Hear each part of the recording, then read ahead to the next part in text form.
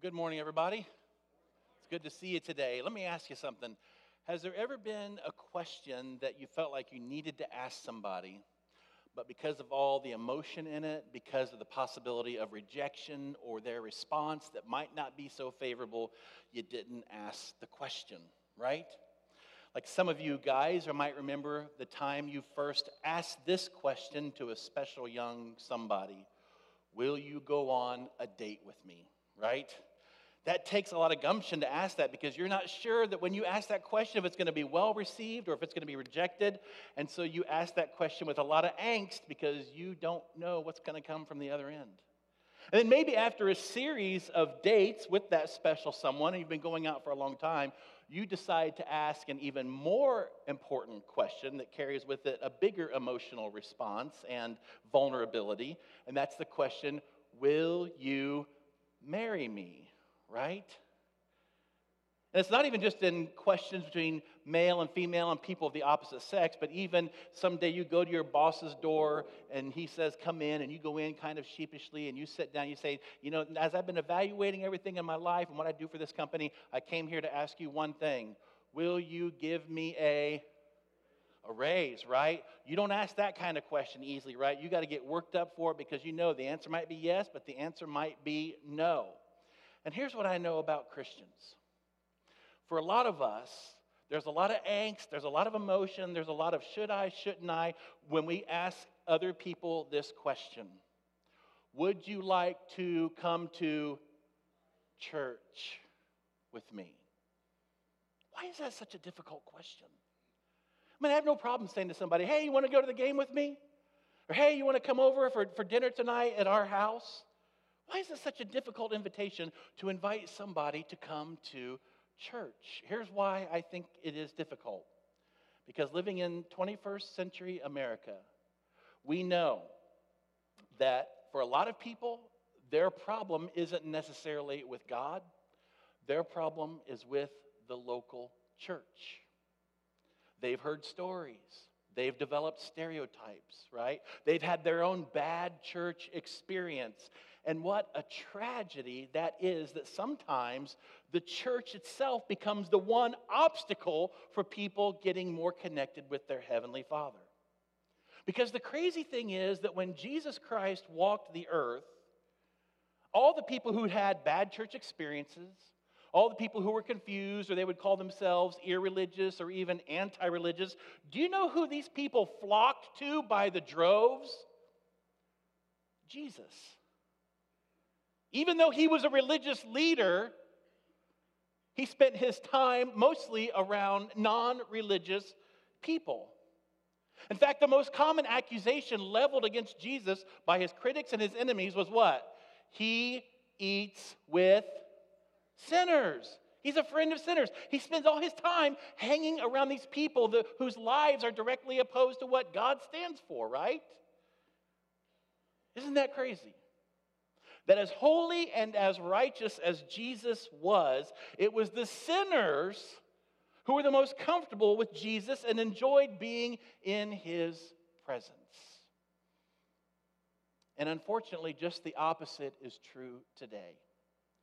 If you went around and gathered up a bunch of unrighteous, unholy sinners and said, hey, where do you want to go today? I assure you, the last place they would probably say is church.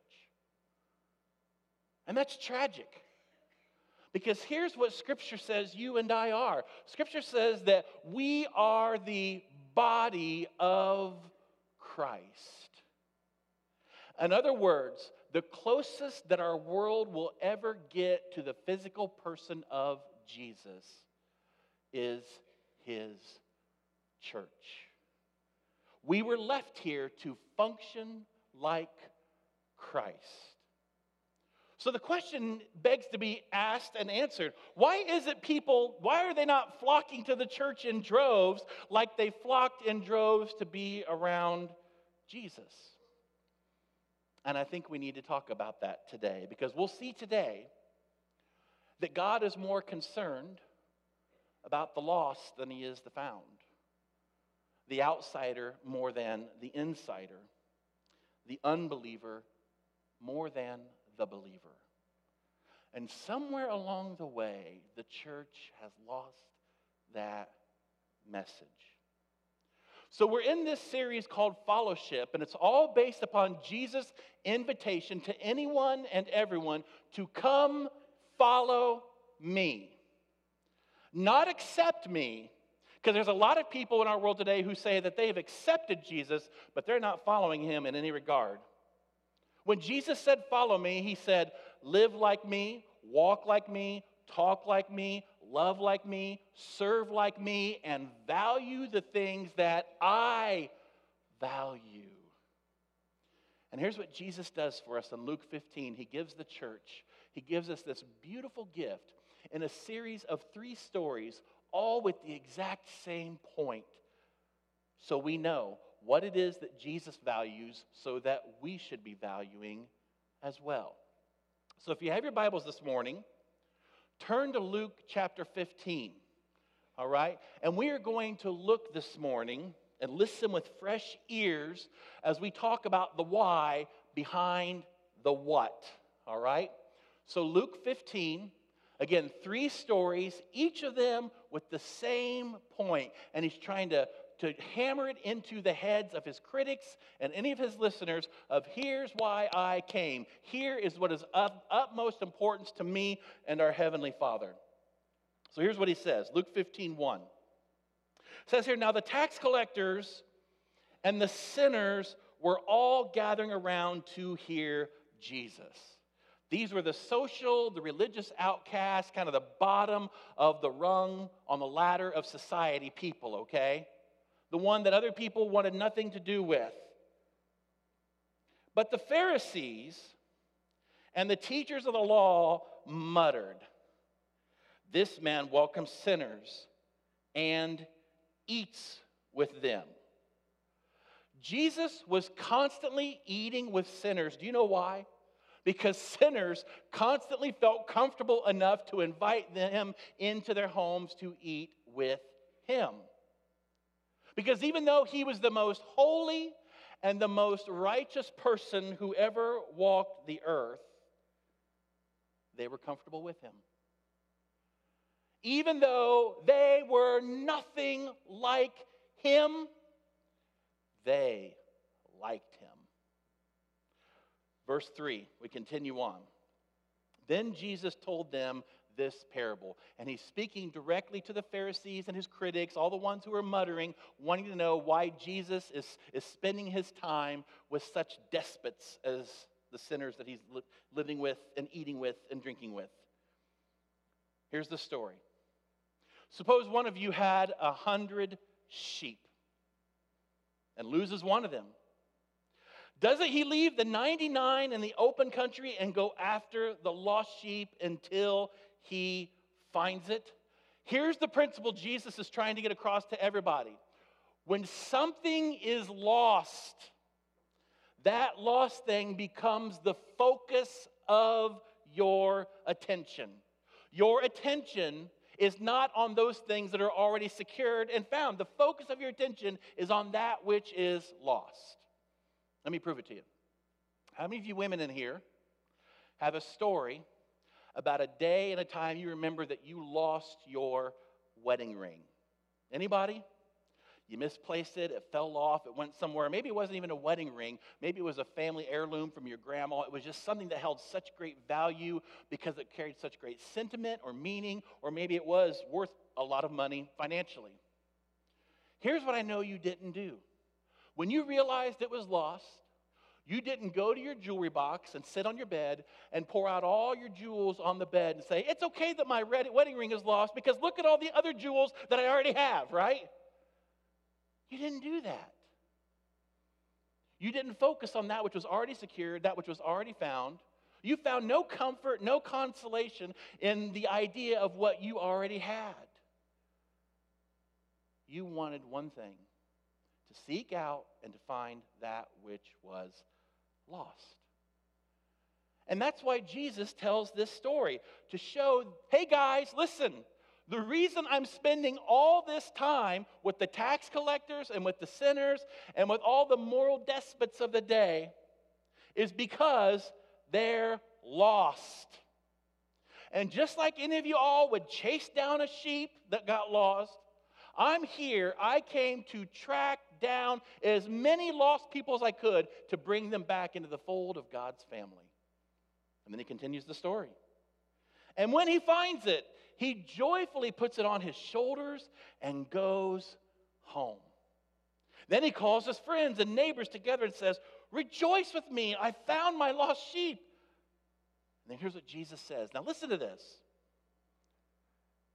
I tell you that in the same way, there will be more rejoicing in heaven over one sinner who repents than over 99 righteous persons who do not need to repent. You know what gets God excited? What causes heaven to pull out all the stops and let the balloons and the confetti fly? And what is a catalyst for praise around the throne of God? What causes that in the heavenlies? Here's what it is. It's not necessarily when Christians get together for a Bible study. It's not when we gather together and we sing praises of worship and accolades to our great King. You would think that would give heaven reason to celebrate, right? That's not what Jesus says. It's not when heaven looks down and sees us doing good deeds in the name of Jesus throughout the earth. What causes heaven to celebrate, what causes God's name to be praised and glorified, is when a man or a woman who was far from God at one point in their life now connects with their Father in relationship, and they go from being lost to found. They go from being dead in their sins to alive in Christ.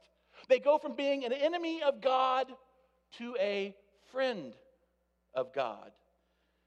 And Jesus says, listen, guys, that's why I do everything I'm doing. That's why I'm eating with the people I'm eating with. That's why I'm keeping company with the people I keep company with, because I've come to relate to the irreligious, the confused, the sinful.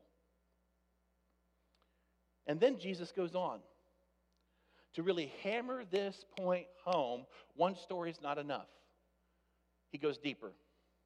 Or suppose a woman has 10 silver coins and loses one. Now, some would say that this represents, in that day and time, a woman's dowry. This is what her father would give her, that she would display maybe on some sort of a headpiece or something that she would wear. And it would have the coins of her dowry in it, showing to any suitors, this is what you will get in the event that I become your wife. So you can imagine then how important it would be not to have any of those coins missing. It would be embarrassing to only have 9 when you're supposed to have 10. It would be shameful to have 9 when you're only supposed to have 10. All right? So this woman in this story Jesus is talking about is losing one of these 10 coins. So here's what she does. Doesn't she light a lamp, sweep the house, and search carefully until she finds it? And when she finds it, same reaction. She calls her friends and her neighbors together and says, "Rejoice with me. I have found my lost coin." In the same way, there's that verbiage of Jesus again, in the exact same way, I tell you, there is rejoicing in the presence of the angels of God over one sinner who repents. Same conclusion. The lost item, not the 9 that she already had, the lost coin became the focus of her entire attention. And then Jesus goes on to tell the coup de grace story of all stories. The story that many of you would say, my favorite story Jesus ever told. It's our favorite story largely because we can find ourselves somewhere in this story, namely in the form of the son that Jesus talks about. And let me tell you why this story is different. See, the 2 stories that Jesus has told already about a sheep and about a coin, those are about things that are lost spatially. The sheep is maybe hundreds of yards, if maybe not a mile away spatially. The coin has been lost maybe 10, 15, 20 feet spatially. All right? But this next story that Jesus told isn't about somebody who's lost spatially, just a matter of distance. They are lost relationally. It's not that God doesn't know physically where they are, but that they are lost relationally. So here's the story. Jesus continued. There was a man who had 2 sons. The younger one said to his father, "Father, give me my share of the estate." So he divided his property between them. That's kind of a insulting thing to say to your father. Would you not agree? Because what you don't read in between the lines is this. This son is saying, "Dad, I'm really getting tired of waiting for you to die. And I'd kind of like to have my inheritance now because there's a lot of fun I want to have, a lot of life that I want to live. So since you don't look like you're going to be dying anytime soon, can we just cut to the chase and you give me what is rightfully mine now so I don't have to wait any longer?" Let me ask you this. Was this son lost spatially between him and his father? Was it a matter of distance? No. This was a son who was lost relationally from his father. So the father does the unbelievable. You know what the father does?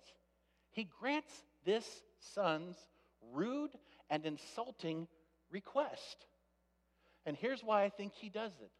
I think he grants this request in an attempt to connect back with his son and restore the relationship. Because even though there is no proximity between them spatially, they are separated great ways relationally. And the father's doing what he can to maybe restore the relationship. Verse 13. Not long after that, in other words, as soon as the check was cashed and he had the money in hand, the younger son got together all that he had. He set off for a distant country and there squandered his wealth in wild living. After he had spent everything, there was a severe famine in that whole country, and he began to be in need. So he went and hired himself out to a citizen of that country, who sent him to the fields to feed pigs. And as soon as Jesus mentioned pigs, his very Jewish audience would have, working with pigs, that's like the worst thing you could do. Unclean, unclean, unclean, right? But here's why he did it. He longed to fill his stomach with the pods that the pigs were eating, but no one gave him anything. When he came to his senses, he said, "How many of my father's hired servants have food to spare, and here I am starving to death? I will set out, and I will go back to my father, and I will say to him, 'Father, I have sinned against you and against heaven. I am no longer worthy to be called your son. Make me like one of your hired servants.'" So this son, he comes to his senses, and now he's kind of rehearsing his speech of what he's going to say to his dad, because he knows more than anything else, he is a huge, huge disappointment to his father. He knows the things he's done. He knows where he's lived. He knows how he's disgraced the family name, how he squandered through his inheritance. He knows he is a big disappointment to his father. So he rehearses this speech as he's going back, because here's what he wants to do. Now it's the son who wants to close the relational gap between him and his father. Now, verse 20. So he got up and went to his father. But while he was still a long way off, his father saw him and was filled with compassion for him. Why was the father filled with compassion? I can only speculate that this is the reason why. Somehow at a distance, somehow the father, looking at his son's appearance, the look on his face, the contrition that maybe he saw the son coming back with his head hung low. And here's what the father knew.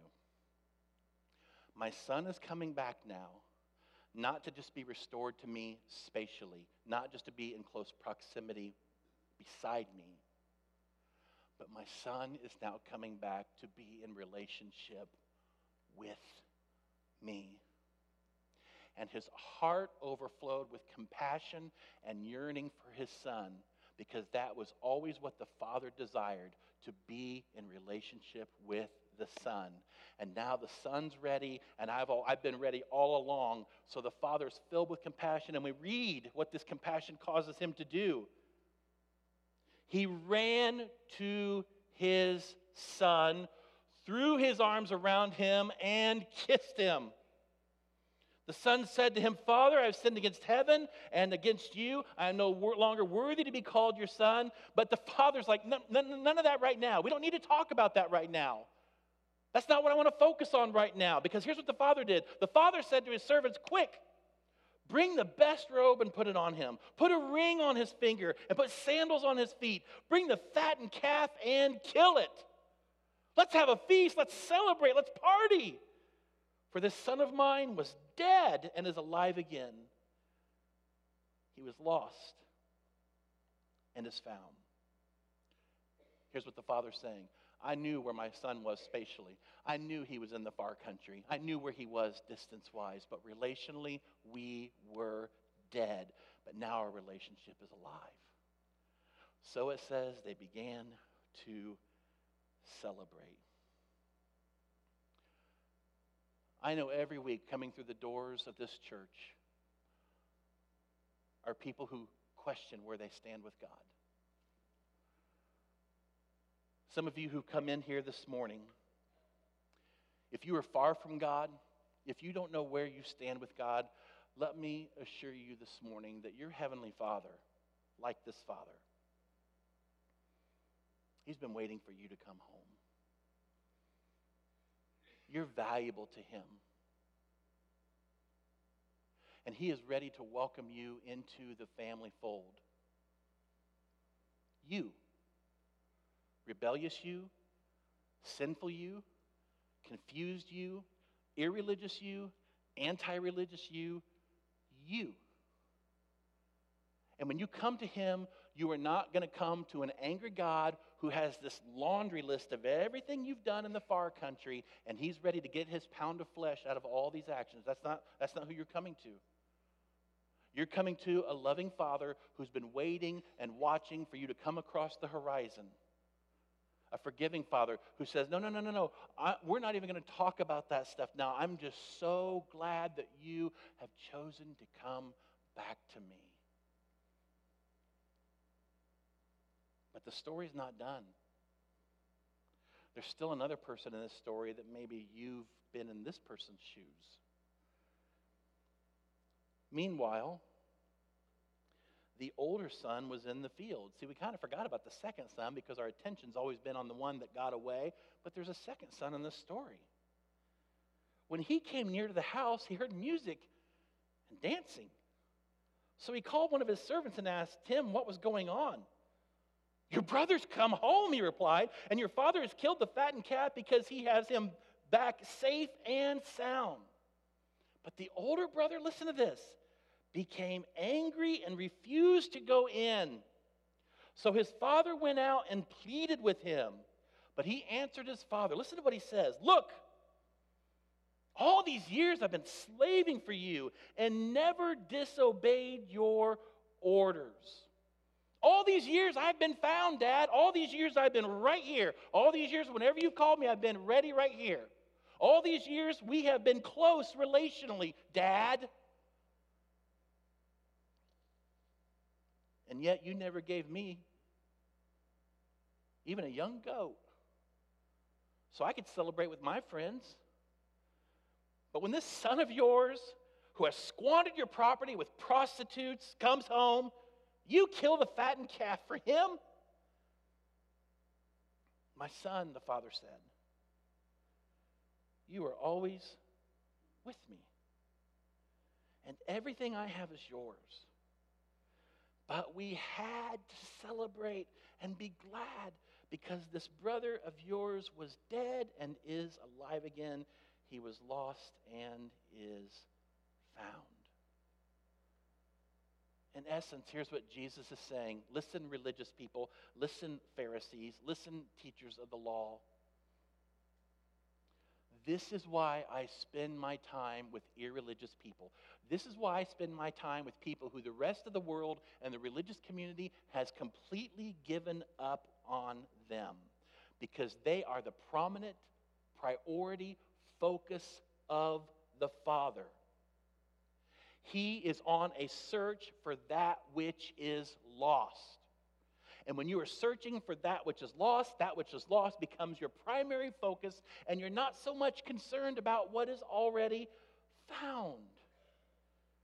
And let me tell you, friends,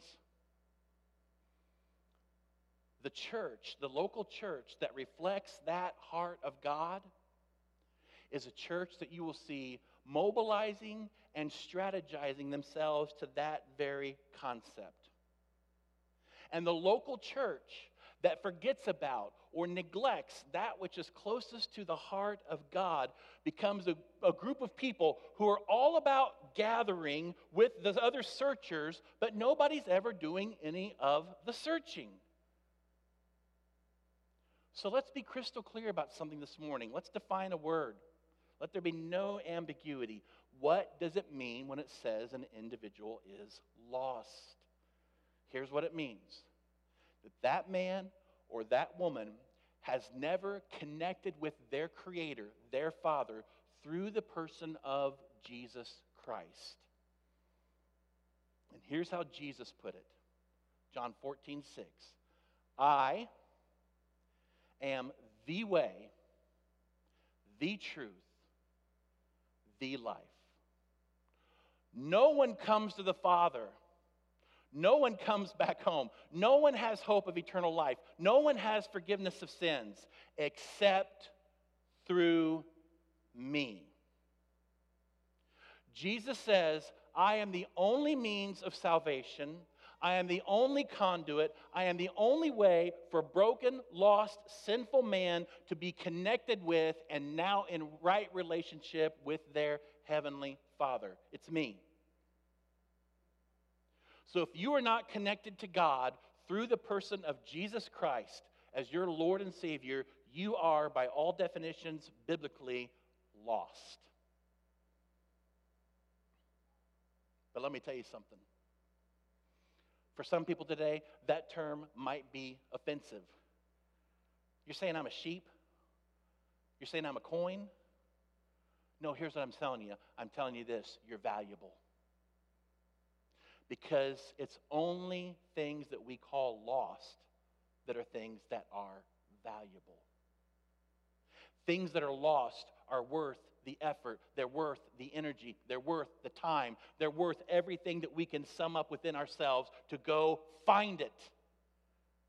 They are worth whatever sacrifice we have to make sure that it goes from being lost to a state of being found. And Scripture tells us that God pulled out all the stops, made the greatest sacrifice ever when He sent His Son to this earth to become the atoning sacrifice so that all of us who were lost could have the hope of being found and have a forever place with our Father. So being lost, it's just a statement of truth. It's a statement of great value that because you are lost, you are worth the search. And I think there's an application for those of us who aren't lost. The vast majority of us in this church today are not lost. And here's the question. Have we joined our Father in the search? Let me paint it in a way that maybe you can understand a little bit more, okay? Let's say that you're on a camping retreat with children. There's hundreds of people at this campground, and it's a vast wilderness that you're at. And, you're back with your family one night at the tent, and you realize as you're counting heads that your son, your 9-year-old son, isn't there. And you call around, and you look in other people's tents, and you go around, and you realize that your son's lost. And the sun is setting. Time is of the essence. It's getting cold. And so you stand up on a stump and you rally everybody around you and you say, listen, everybody, listen, something of great importance and urgency to us. We've lost our son. And he's wearing a red hat, he's got a blue vest on, he's got brown pants, and he's got hiking boots on, and he's got sandy blonde hair. And the last time we saw him was over here by this trail. Would you please help us find him? And after you make your emotional plea with tears and you step up off your stump, suddenly everybody just kind of goes back around the campfire. And they start talking about what you said. And they pull out some sticks and start roasting marshmallows. And even the next morning, when you think maybe everybody will rise and make this a priority for them, no, they get up and they start another fire and they make some pancakes and they scramble some eggs and they cook it on the fire and they have their breakfast. And some of the people even have a book that they're reading about what it means to search for something. Can you imagine the level of anger and frustration you would feel as a parent after you've just poured your heart out and after everybody else who knows what it's like to have a child and what it would be like to have a child who's lost, if they don't share your burden, if they don't sense the urgency and join you in that effort? Can you imagine how you would feel? I wonder how God feels as he looks down upon the heavens, upon his church, the body of Christ. And he sees this group of would-be searchers who have all gathered together. But when we leave, nobody does any searching. We read about searching. We sing songs telling God he can use us, make us available for the search. We pray about those who are lost. But are we searching? Let me tell you what, friends. If God's chief concern is those who are lost, which Jesus made that very clear 3 times. If the sole reason Jesus came, as he said, was to seek and save the lost, if the whole reason Jesus left the church here was to go and seek and make disciples, and if we're not doing that, it should come as absolutely no surprise to us if and when we feel the absence of the one who has called us to join him in the search. Why would he dare show up among us if we have expressed absolutely zero concern for that which concerns him the most? Here's what I know. When a group of searchers gets serious about seeking for that which is lost, it's not just good for those who are lost. It's good for the searchers. And it's good for the body, because here's what God says. When I find people who are concerned most about what I'm concerned most about, I'm going to show up, I'm going to bless that, and I'm going to empower that, and I am going to be right in the thick and in the midst of that. And my worry is that with a church our size, with a church with our resources, that we would just kind of slowly lull ourselves out of searching. And that we just become comfortable gathering with other searchers. But nobody ever does any searching. And when that happens, folks, we are no longer a blessable church. Because we are not doing the one thing Jesus said he's left us here to do. That's why this fellowship series that we're in, stepping in the footsteps of Jesus, listening to this call, listening to what he wants us to do as we partner with him. A key phrase out of this whole series, it's the title of today's message, in fact, It's 3 words: invest and invite. Invest and invite. Can you say it with me? Invest and invite.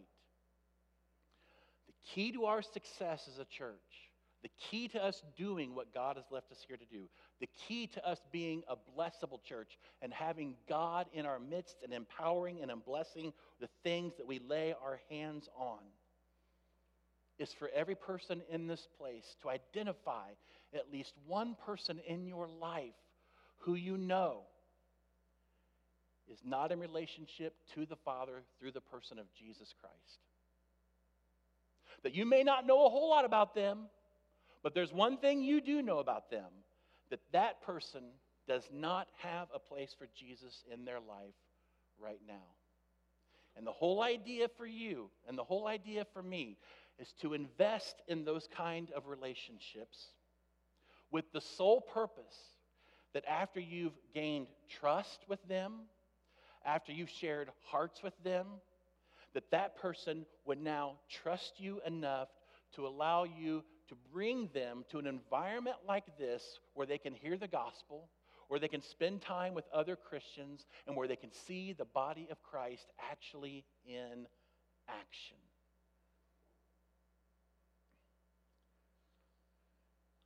And that's my prayer. And I hope that's your prayer. That you would pray today, God, allow my life at some point, some way, somehow, by a divine appointment that only you can set up, to intersect with the life of someone who's far from you, so that I can have influence on that life, and influence will lead to trust, and trust leads to an invitation, and an invitation leads to them being able to hear about what you have done for them through the person of Jesus Christ.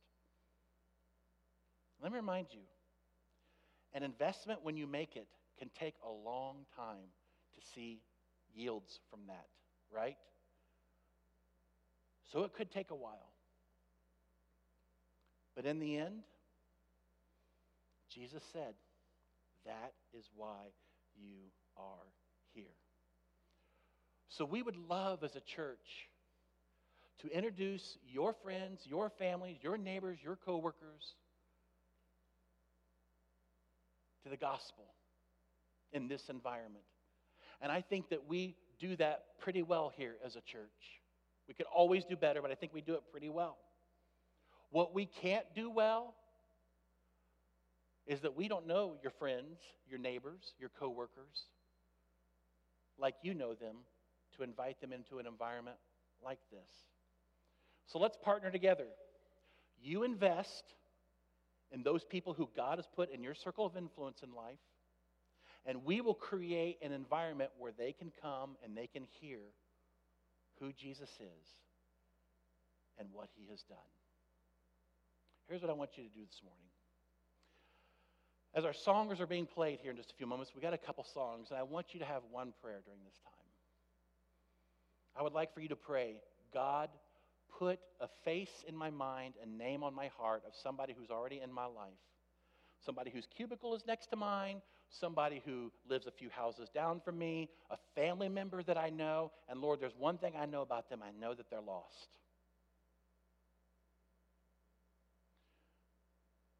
I'm not asking you to have God identify those people in your life who say they believe in God, because that's not enough.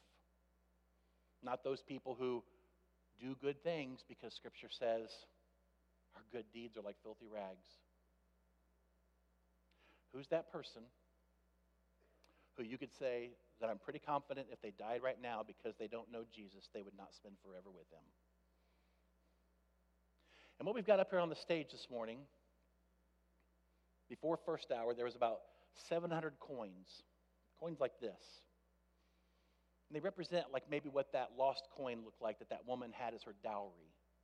That coin that she feverishly searched for, and she swept the house, and she overturned tables, doing everything until it was found and secure. So as you're praying this morning, and as the worship team's playing, I'd love for you to come up and get one of these coins. Just to carry it around with you. Put it in your pocket every day as you got your change. So when you get your change out, you see there it is.